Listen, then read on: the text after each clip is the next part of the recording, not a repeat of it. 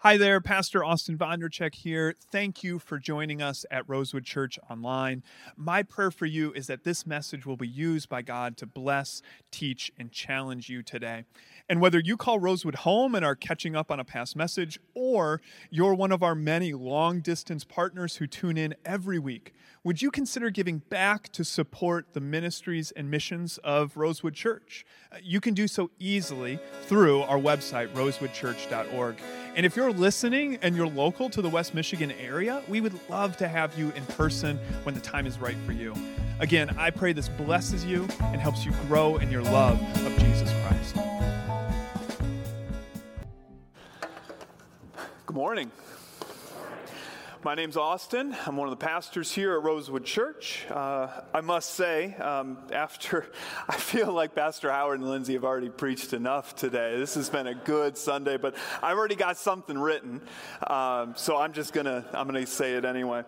Now today, if you've been joining us for some time, you know that we have been working through the letter of Acts. It is kind of a continuation, or it is a continuation of the Gospel of Luke. It was written by Luke, and if you read those two together, you'll see that they just kind of flow into each other as they go from Jesus' life into the life of the church following Jesus' ascension. And today's story from Acts is going to strike a little bit of a different tune compared to where we've gone. Today, we are going to look at the story of Ananias and Sapphira. Now, if you know those names and you remember the story, it's kind of almost all you need to hear is just the names. But if that doesn't ring a bell, let me just tell you briefly where we're going to go today, or at least the story that we're going to hear. Ananias and Sapphira are a married couple who are a part of the early church. They have a piece of property, likely a secondary piece of property. They sell it, and they take some of the money and they keep it for themselves, and then they give the rest of the money to the church. And the catch is that they say that what they give is entirely what they sold the property for. They lied. And consequently, God goes all Old Testament on them and kills them. And we're left saying, what just happened? What does this say about God? And how do we understand this as it relates to ourselves and God's nature? Well, that's what we're going to look at today, and we are going to be looking at the whole story. And by the whole story, I mean the story of Ananias and Sapphira, beginning in chapter 5, but also the last half of chapter 4, because there is a teaching that leads up to that story that is meant to be coupled together. And we're going to look in more detail and see that they are definitely meant to go together. Even though there's this chapter divide in your Bibles, they are meant to go together. So we are going to read the whole story, which is the last half of chapter 4, and the beginning of chapter 5 of Ananias and Sapphira. So, here it is, beginning in Acts 4, verse 32. It says, all the believers were one in heart and mind. No one claimed that any of their possessions was their own, but they shared everything they had. With great power, the apostles continued to testify to the resurrection of the Lord Jesus, and God's grace was so powerfully at work in them that there were no needy persons among them. For from time to time, those who owned land or houses sold them, brought the money from the sales, and put it at the apostles' feet, and it was distributed to anyone who had need. And Joseph, a Levite from Cyprus, whom the apostles called Barnabas, which meant son of encouragement, sold a field he owned and brought the money and put it at the apostles' feet. Now, a man named Ananias, together with his wife Sapphira, also sold a piece of property. With his wife's full knowledge, he kept back part of the money for himself, but brought the rest and put it at the apostles' feet. Then Peter said, Ananias, how is it that Satan has so filled your heart that you have lied to the Holy Spirit and have kept for yourself some of the money you received for the land? Didn't it belong to you before it was sold? And after it was sold, wasn't the money at your disposal? What made you think of doing such a thing? You have not lied just to human beings, but to God. When Ananias heard this, he fell down and died. And great fear seized all who heard what had happened. Then some young men came forward, wrapped up his body, and carried him out and buried him. After 3 hours, about 3 hours later, his wife came in, not knowing what had happened. Peter asked her, "Hey, tell me, is this the price that you and Ananias got for the land?" "Yes," she said, "that is the price." Peter said to her, "How could you conspire to test the Spirit of the Lord? Listen, the feet of the men who buried your husband are at the door, and they will carry you out also." And at that moment she fell down at his feet and died. Then the young men came in and, finding her dead, carried her out and buried her beside her husband. Great fear seized the whole church and all who heard about these events. Well, at this time, the deacons will be coming forward.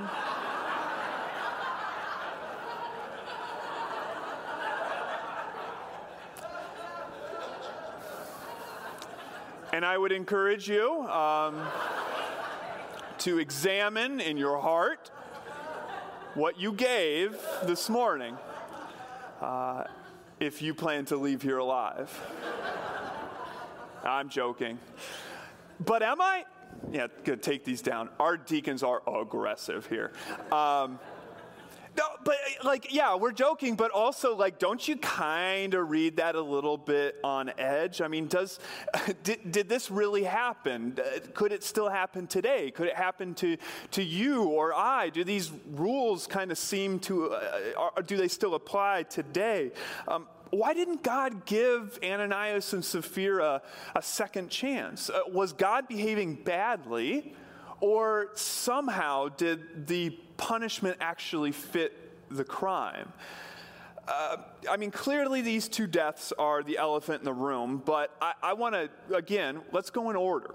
Let's start with what leads up to this event, which is a description of community life, and because I think that if we know what Luke is trying to tell us, if we see what Luke is kind of the old, especially the Old Testament strings that Luke is pulling as he tells this story and as he highlights parts of this story, I think it'll help us read chapter 5 differently. And I'm not telling you that your initial impressions will change from what you read about Ananias and Sapphira. However, I do think that it will change the implications that we apply to God, and I think that's extremely important in this case.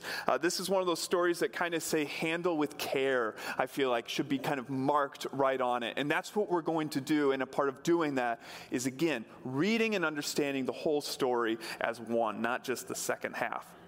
Now, to start, we've got to kind of put our minds in the same place as the people who were experiencing it in that day. We've got to understand how community life and how this experience would have been viewed through the lens of someone who was Jewish in the first century.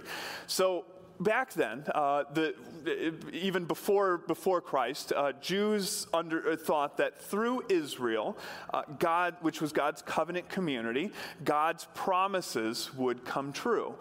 They would be the vehicle with which God's promises would be made true and experienced in the world. Now, the early Christians, this is something that is just good to know in any time you read the New Testament because it impacts how we might read. But the early Christians, like who we read here in this part of Acts, they did not understand themselves as Christians yet. That label hadn't been applied. They were simply Jews who also believed that Jesus was the Messiah. And so consequently, the Israel, understanding themselves as being the vehicle through which God's promises would be made true, the early church saw themselves as a continuation of that promise-making and promise-keeping. And so the early church would have understood their identity, who they were and what they did, from an Old Testament lens, believing that God was going to continue his redemptive work through them as he had done for so long.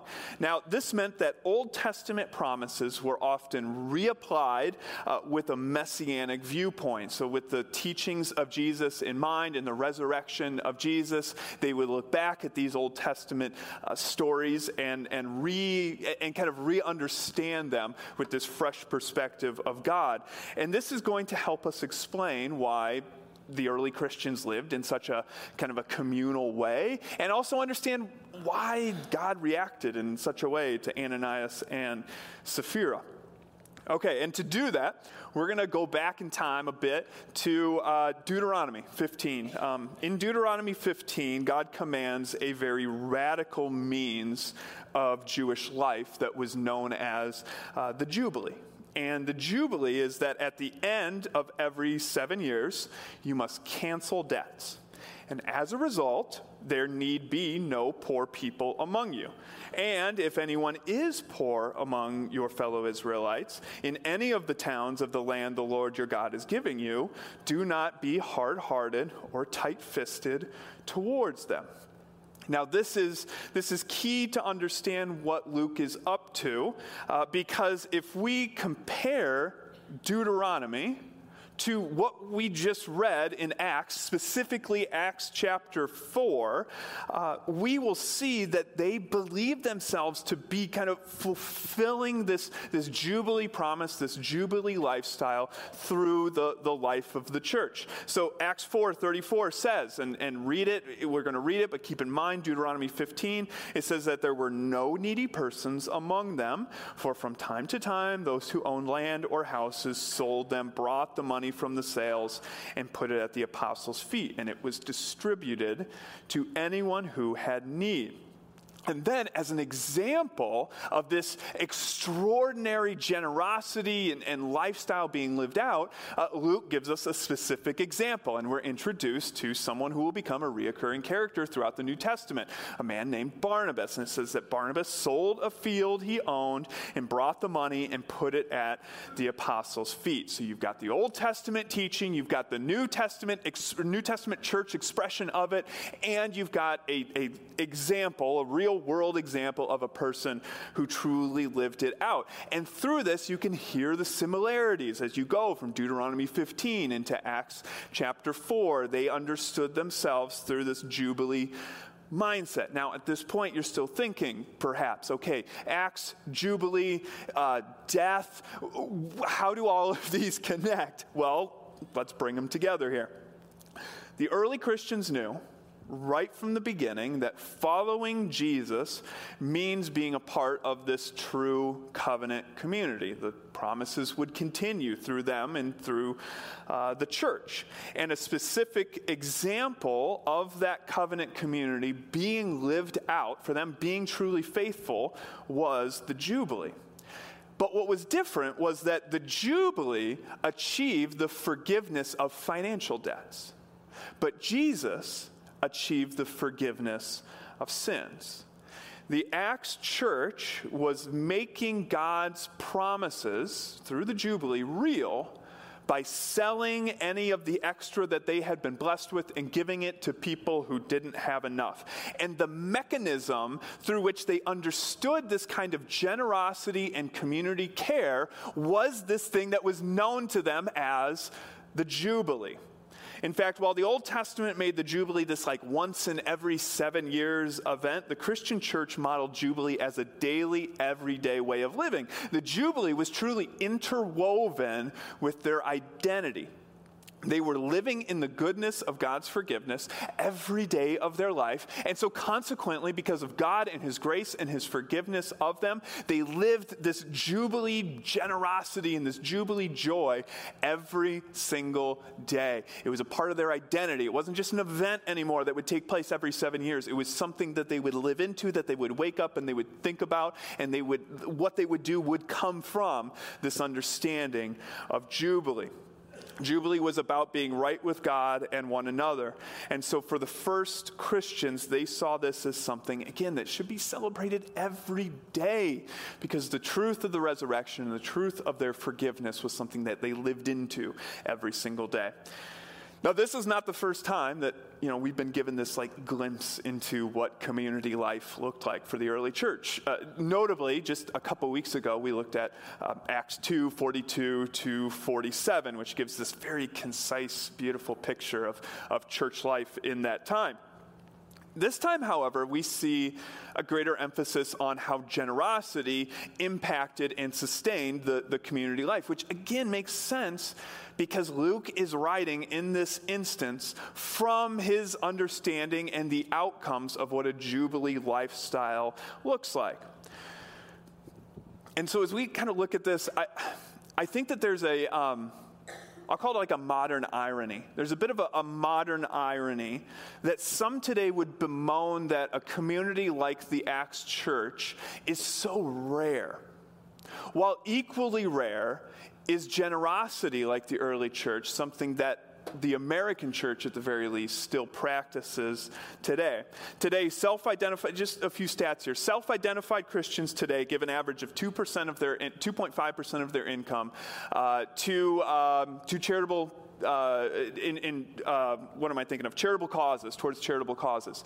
Now, this number is actually lower when you consider giving to the churches that people call home, but 2.5%. Now, just to give that some perspective as well, during the United States' worst economic time in recent history, the Great Depression, during the Great Depression, Christians gave an average of 3.3%. So even while times have become even more prosperous than back then, we give on average less to charitable causes and to churches than ever before. How about this? When religious people think about giving, a lot of times the word that comes to mind is a tithe. Now, some of you smarty pants out there, you might say, well, the tithe was a gift that was, it means 10%, but it was given to the temple. And because there's no temple, there is no such thing as a tithe anymore. And you smarty pants are right. Quit splitting hairs. The point is that this idea of 10% has definitely been embedded into kind of Christian understanding of what giving is. Now, and I affirm the 10% just because I do believe that 10% for many people is truly a sacrificial gift. It's not just throwing change in that you have left over. 10% means something to people, and that makes it a part of our worship. But let's just take that 10% for a second here. Only about 3 out of 10 self-identified Christians give 10% of their income. Now, actually, it's 2.7. I just couldn't fill in half. So you see 3. I rounded up. I gave us the benefit of the doubt. But 2.7% of Christians give 10% of their income to charitable causes. Again, that number goes down when you look at just the church. Now, here's what's so surprising to me. That number is exactly the same, 2.7%, among non-Christians. Which means that there is no quantifiable difference in generosity between Christians and non-Christians today in the American church. So again, I raise the irony of this kind of giving paradox that we have, that so many people bemoan that they just don't make them like they used to when it comes to churches, when really it's us who have changed. Generosity used to be an important hallmark, an understanding, a way of living as the church, a way of caring for one another. It was just a part of what the early church was. And we see that through their generosity and other expressions of faith that the church grows, that the church has this magnificent impact on the community. And I can't help but think that some of these statistics might be a bit of an indicator of something that's happening today in American consciousness as we sort of separate generosity and giving from church life. Even some of you now, you're like, shut up about giving, because money is for me. It's what I talk about. You don't talk about money. And look, Jesus spent 2/3 of his teachings talking about money and the use of our possessions. If I had 2/3 of if I preached proportionately to Jesus, a year from now you'll all be gone. And I wouldn't know, I don't even know what material I'd have anymore. He spoke so much about what we did because our possessions and our money are so powerful, and it's a powerful force against us and for us with Christ and through the church. All right, let's move on. With this description of church life and generosity as our backdrop, we can now talk about Ananias and Sapphira. So remember that right before we are introduced to these folks, we are introduced to Barnabas, who sells his property and gives all that he made, all the profits he gives to the church. Now, Barnabas is a purposeful contrast. He is there not just to introduce a character, but to contrast what would come next. Acts 5:1 says, "Now a man named Ananias, together with his wife Sapphira, also what's also referring to Barnabas. So also they sold a piece of property like Barnabas. And whereas it says Barnabas took the money, put it at the apostles' feet, the two of them kept back part of the money for himself, for Ananias, but brought the rest and put it at the apostles' feet.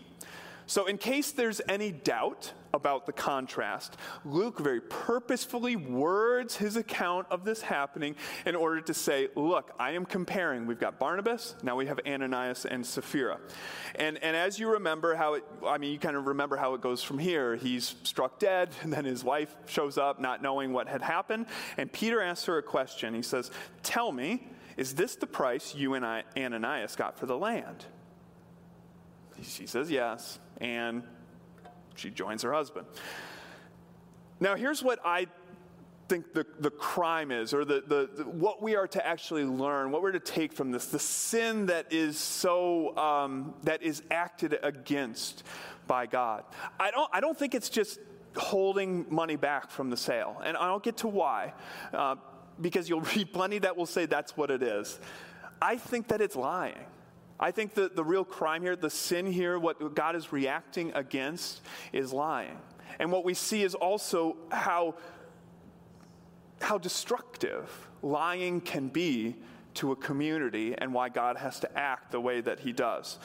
So here's why I think that. First off, contextually, many of the early Christians retained their private property. Okay, so as you read through the New Testament, you will find examples of early Christians having property that is used. People will visit someone's home. It implies that not everyone sold everything that they had. In many cases, they sold, extra properties. That's what's suspected of Barnabas, that he sells this kind of additional property that he has and brings the money. Again, it's people who have extra, who have been blessed with extra, who take that extra and give to those who don't have enough. So this would have just happened. Now, yes, there is this kind of communal, there's the communal language of possessive, kind of everyone possessing things together. However, it would not have been practiced in that everyone would have sold everything that they had and given to this pot being the church, and the church would distribute. That many of them would have retained private property. Like we talked about a couple weeks ago, they understood themselves as a church family, and a family often understands their things communally and uses plural pronouns to describe what they have. They see themselves as a church family. And so so they speak about those things. So retaining personal property was normal, and also that implies that selling property and maybe not giving everything from the sale would have been likely acceptable within that community. Second, Peter gives Sapphira a chance to be honest. Okay, he asks her a question that he already knows the answer to. Right? Tell me, is this what you got for your land? He knows the answer. Everyone does. Everyone saw what happened. They know the answer, but he's asking her. And I think it's this wonderful, it's a bit of grace and a benefit of the doubt, right? Because maybe she's in on it, and this is her chance to be honest. He's giving her this chance. Hey, you've gotten out right here, to be honest. Also, he could be giving her the benefit of the doubt. Maybe she doesn't know. I mean, we know that she knows from the writing, but Peter at that time, maybe she's not in on it. Maybe he sold it and kept part of it, and she didn't know, and then she sees the numbers. She's like, wait, that's lower. She could have said that. But again, she doesn't. But she's given a chance to be honest. Not about the portion held back, but to be honest that is not the full amount. Now, third, Ananias' lie is kind of like stolen valor, especially when you compare it to what came before. Now, stolen valor is when someone pretends to be in the military who isn't or wasn't. In this country, it's a federal crime. And the attraction to the imposter is to receive public accolades without requiring any sort of sacrifice. Okay, so now compare this to Barnabas. Barnabas, he has sold a bit of property, and he has given all of it to the church. And the church is the church would have celebrated this. I mean, it's written about, so it would have been known that Barnabas did this. You can imagine in that church community, there might have been a great deal of celebration and thankfulness for Barnabas' sacrifice. And perhaps Ananias and Sapphira saw that, and they kind of wanted to, have their cake and eat it too. They wanted in on that, but they weren't strong enough. They were not committed enough to actually have the sacrifice. But they still wanted the praise.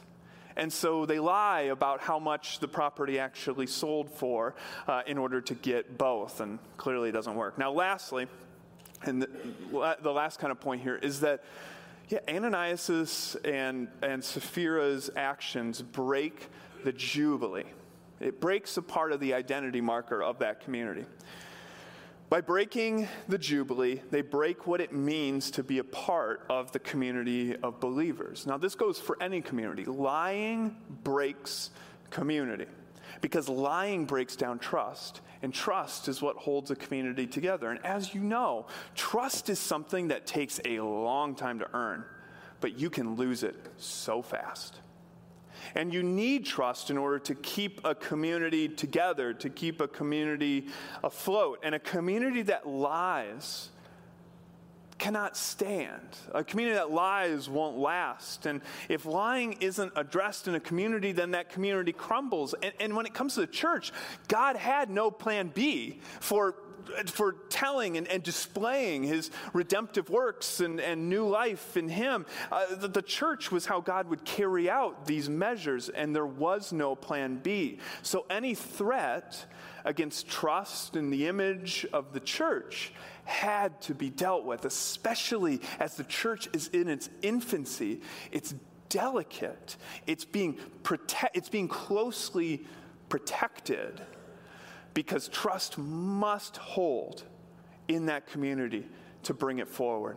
Because God had bigger plans than just this small group. He had bigger plans than Jerusalem, and he had bigger plans than the neighboring regions. That God's message was to go out to continents that these people didn't even know existed yet. But at the time, they're just infants in faith. The church is in its beginning, and it must be protected.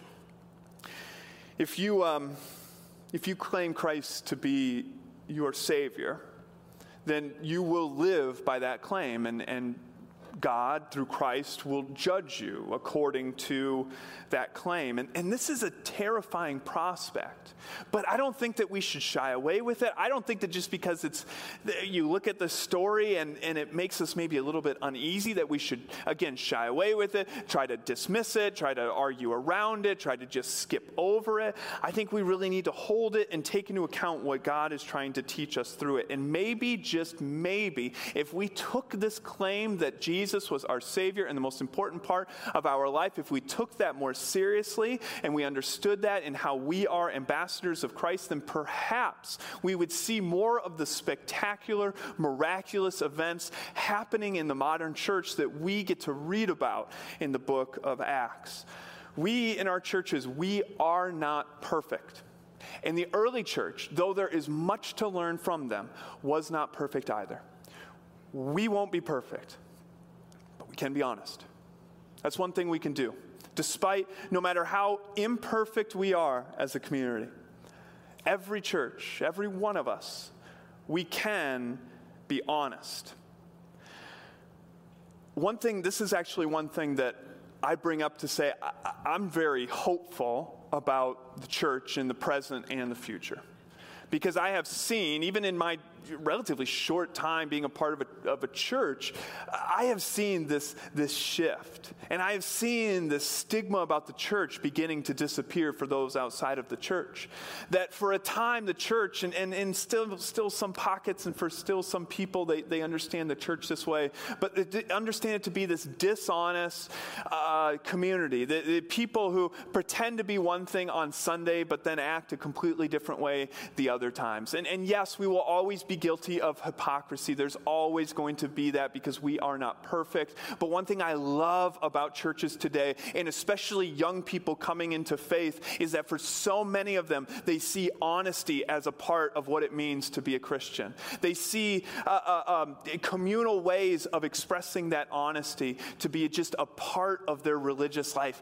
And I love it. It's beautiful. I've seen some things happen here as people have grown to become more honest, to ask questions. Some weeks I feel like my office is a confessional booth as people come, and it's like, this is beautiful. This is wonderful as communities, as we and as the church grow to become more honest, because again, we cannot be perfect, but we can be honest. And God will not bless who we pretend to be. Let's pray. God, thank you that you protected the early church, that you loved this early church, God. Thank you for the ministry over time as we read back in time, as our brothers and sisters kind of tried to sort all of this stuff out and understand themselves as a community of believers. Thank you that they looked at, that you inspired them to look at pieces of Scripture like the Jubilee and to say, that's us, but even more so. Thank you that they lived with this Jubilee joy that brought others to Christ. That their attraction was not in all these fancy, bright things, but what was attractive about that community was the joy, was their faith, was their love. And God, I pray that even though we cannot go back to that church, we cannot resurrect the first century church and live it exactly like that, God, we can learn from it. And we can be the modern church today that is faithful in some of the ways, in many of the ways, as the early church.